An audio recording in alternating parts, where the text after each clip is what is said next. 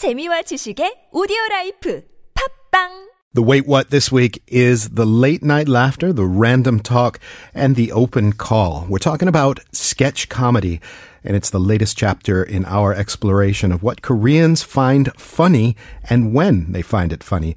Choi Jung-yoon is here to break it down. Hi, Jung-yoon. Hello, Kurt. It's wonderful to see you again. Good to be here. You are a student of the genre of comedy, and you're the perfect person to help us sort of process Korean culture through the lens of comedy, because as we've established in previous conversations, you don't find a lot of the same tropes that carry from culture to culture in Korea in terms of delivering comedy, right? Yes.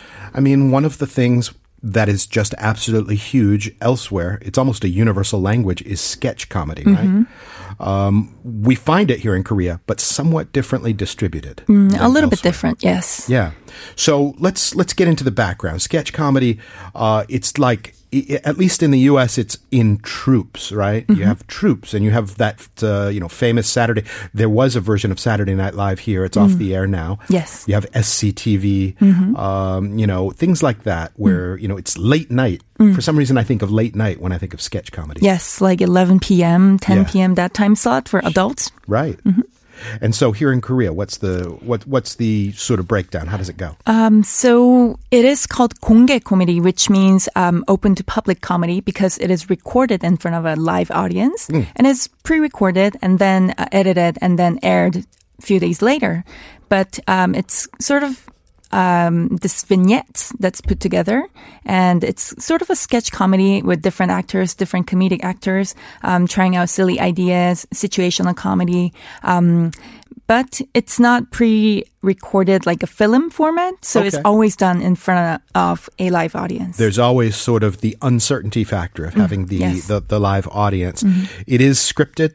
It is scripted, heavily scripted, yes. Just to go off on a quick tangent, improv comedy, the way we might see it on a show like Whose Line Is It Anyway, or that kind of thing. Yes. Where those shows, let's face it, those are kind of scripted too, right?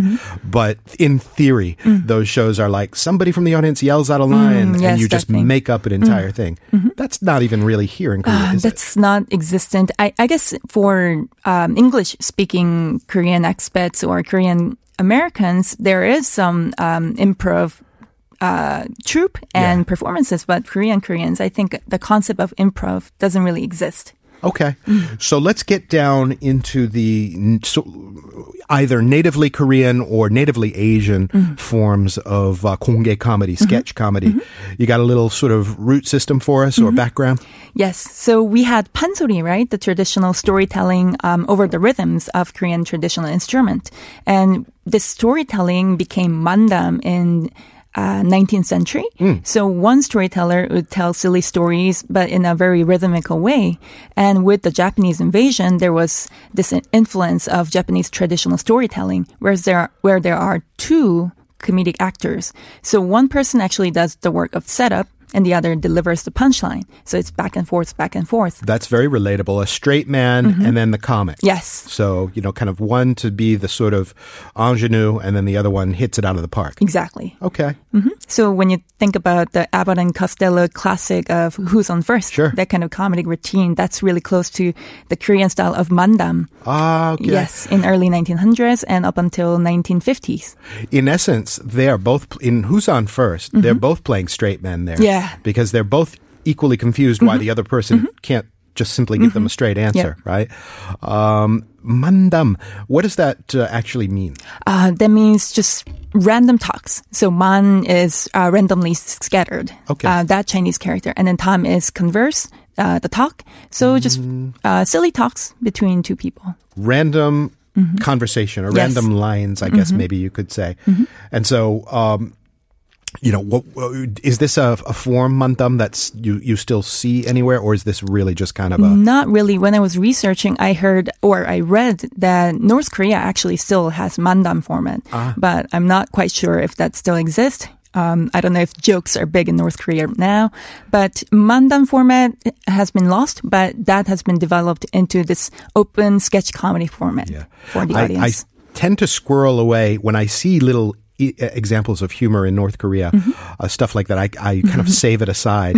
I want to sort of parse it later, but I have seen sort of that two-person format where it looks like it's a back and forth. So maybe that is a kickback to Mandam. Okay, so that evolves into whatever we've got in our modern format. Yes. In modern sketch comedy, what are we looking at? So actually, it was quite popular in 70s and 80s, but then it kind of died down in 1990s because we see like a surge of Korean celebrities game show that became quite popular in 1990s. And then one of the Korean major network TV brings this format back in 1999. So that became quite popular and felt fresh to see this open sketch comedy again. Open sketch comedy. And this is just basically in front of an audience, kind of a proscenium thing. When I think of sort of like Saturday Night Live style sketch comedy, it's very elaborate. They've got like rotating sets and there's all kinds of props. Is it that way in the Korean setting? Because it's not live, I guess they have more flexibility in terms of prop change and set change. So there's a music band, like a house music band who plays little music, so there can be a changeover. Okay. And then there's little vignettes that are 3 to 5 minutes long. And it's all titled too. Okay. And so all of the major networks have this style of... They used to have it, but actually it kind of died down after 10 years. And now only one major network TV has it. But it's been running for more than 19 years now. Yeah, this is the thing. I kept saying gag concerts in our previous conversations on the radio, thinking that it was a genre because it's been running so long. It's actually the proper name of a network's show. Yes. So I can't go on and say it over and over, but it's run so long and it's become such a sort of a texture of the comic fab work in Korea that gag concert almost felt to me, a foreigner, like a genre of comedy. Actually that became like a unique Korean genre type because all major network TV has that kind of format. You know, the band plays little music and then set change and then little vignettes. So. It's the closest thing to, because didn't that air or doesn't it air sort of late-ish at night? It airs on weekends, 9 p.m. Okay. But the problem is it tries to aim all ages. So from little children, 9 to 10-year-olds to like 70-year-old grandpa. So it has to please everyone. Yeah, so, it reminds me of... what used to be called in the U.S. a variety show, right? Like Laugh-In or something like that. Yes. It's got the live audience feel. It's obviously in an auditorium, and it's got the music. It's got the silliness. It's got a whole lot of silliness. You know, I don't know if it has pies in the face, but I bet you it does. It does. It does. What's the DNA of that type of show? I would say the sort of, I'd say, silly situations. So sometimes it parodies the current social trend, not so much heavily in the politics, because it doesn't really go to that edgy part because, you know, not all people understand politics. So it kind of tends to stay in the realm of relative current events that everybody can understand. Also, they're quite heavy on catchphrases. Yes. So like silly, just one-liners that everybody can listen and then say, oh, that's catchy. I want to say it. At one point, our Generation Now contributor, Leah, was teaching me about 급식체, you know that? Oh, sort of like teenage language, teenage lingo that adults don't understand. And I believe she pulled a clip from a popular show like that to demonstrate. It was a kid that was talking to herself completely in that lingo, and it was... unintelligible, but funny. Yes, and actually that educates the older generation who watches this show on Sunday, because now it's kind of on the downturn side, but when it was at the height, you know, everybody watched it. Yeah. And because it was aired on Sunday nights, the sound of the theme music almost felt like, oh, Sunday's over and Monday's coming on. And so it was kind of shared experience of watching this show and learning the catchphrase and kind of catching on to what's going on in the youth culture right now. Yes. That is something we've kind of lost. I guess with that particular show and with Korean TV habits, maybe it still exists over here, but you know, these days it's tragically unhip to sit down and watch television together as a family. Everybody's watching their little personal screen with their niche entertainment.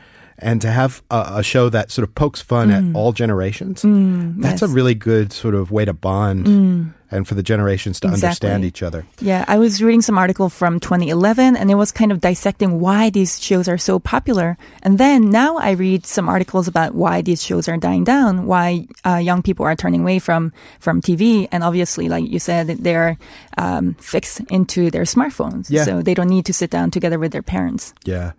I mean, as I mentioned, Korea had its go with a Saturday Night Live, a version of Saturday Night Live. Very similar looking and feeling. Actually, it was licensed. So it was called... It was basically franchised. Yes, franchise. Okay. So it was called Saturday Night Live Korea. Yeah. Now off the air. I mean, it did okay, about a 5-year run, right? Yes. But I mean, you compare that to the U.S. one, which is a 40-year run. Exactly. And it's a bit different. I mean, in some ways, it had the odds stacked against it. You know, to come out in, what was it, 2012 or something? 2011, yes. 2011. Every form, I mean, even in 2011, you could be live to the whole world from your mobile phone. Yes. So live is already kind of degraded. Actually, they started out live, but then it's really excruciating hard work of rehearsing and working all that, the detail of traffic. So actually, towards the end of the season, it became pre-recorded. Yeah. And then people complained that it lost its charm of being live, you know. You can't say that in the title anymore. Exactly. You know? Have you ever looked at the schedule for the New York Saturday Night Live? It's absolutely nuts. They sit down on Sunday, and then they have their scripts by Monday, and then they practice and practice, and then they have the Saturday Night Live show, and then they have a big party, and they start it all over again. I mean, it chews people up. Wow. I watched a couple of YouTube clips of going behind the scenes of Saturday Night Live, like making of, and it's just crazy how they, you know, turn around all the sets and work with the audience, etc. Yeah. Okay, so help me understand my terms here. 공채, that's is that sketch? Actually, that's 공개 채용. So 공채 is for short of 공개 채용, which means open hiring. That's the way how they recruit their comedic actors. Okay, and that's for shows like the big KBS one? Yes, yes, the major network TV shows. So it's really like almost an exam for a civil servant. So it's not even just the comedy field that uses that. 공채 would be like an open call for architects or an open call for whatever. Yes. So they have this open call for comedic actors, but it's not really every year. You don't even know when they're going to have some open spots for hiring. So, you know, comedic actors always have this hope for that post of open hiring for comedic actors, because that's the only way they can get on the network TV. Okay.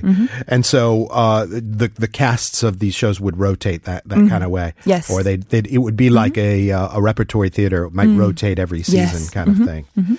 All right. So we've got that one show that we talked about that's been on forever here. And that is just sort of a sketch comedy with a lot of silliness. I see occasional drag on there. Yes. Sort of a mocking drag kind of thing. A lot of comedy about heavy people. They usually pick out one sort of heavy cast member.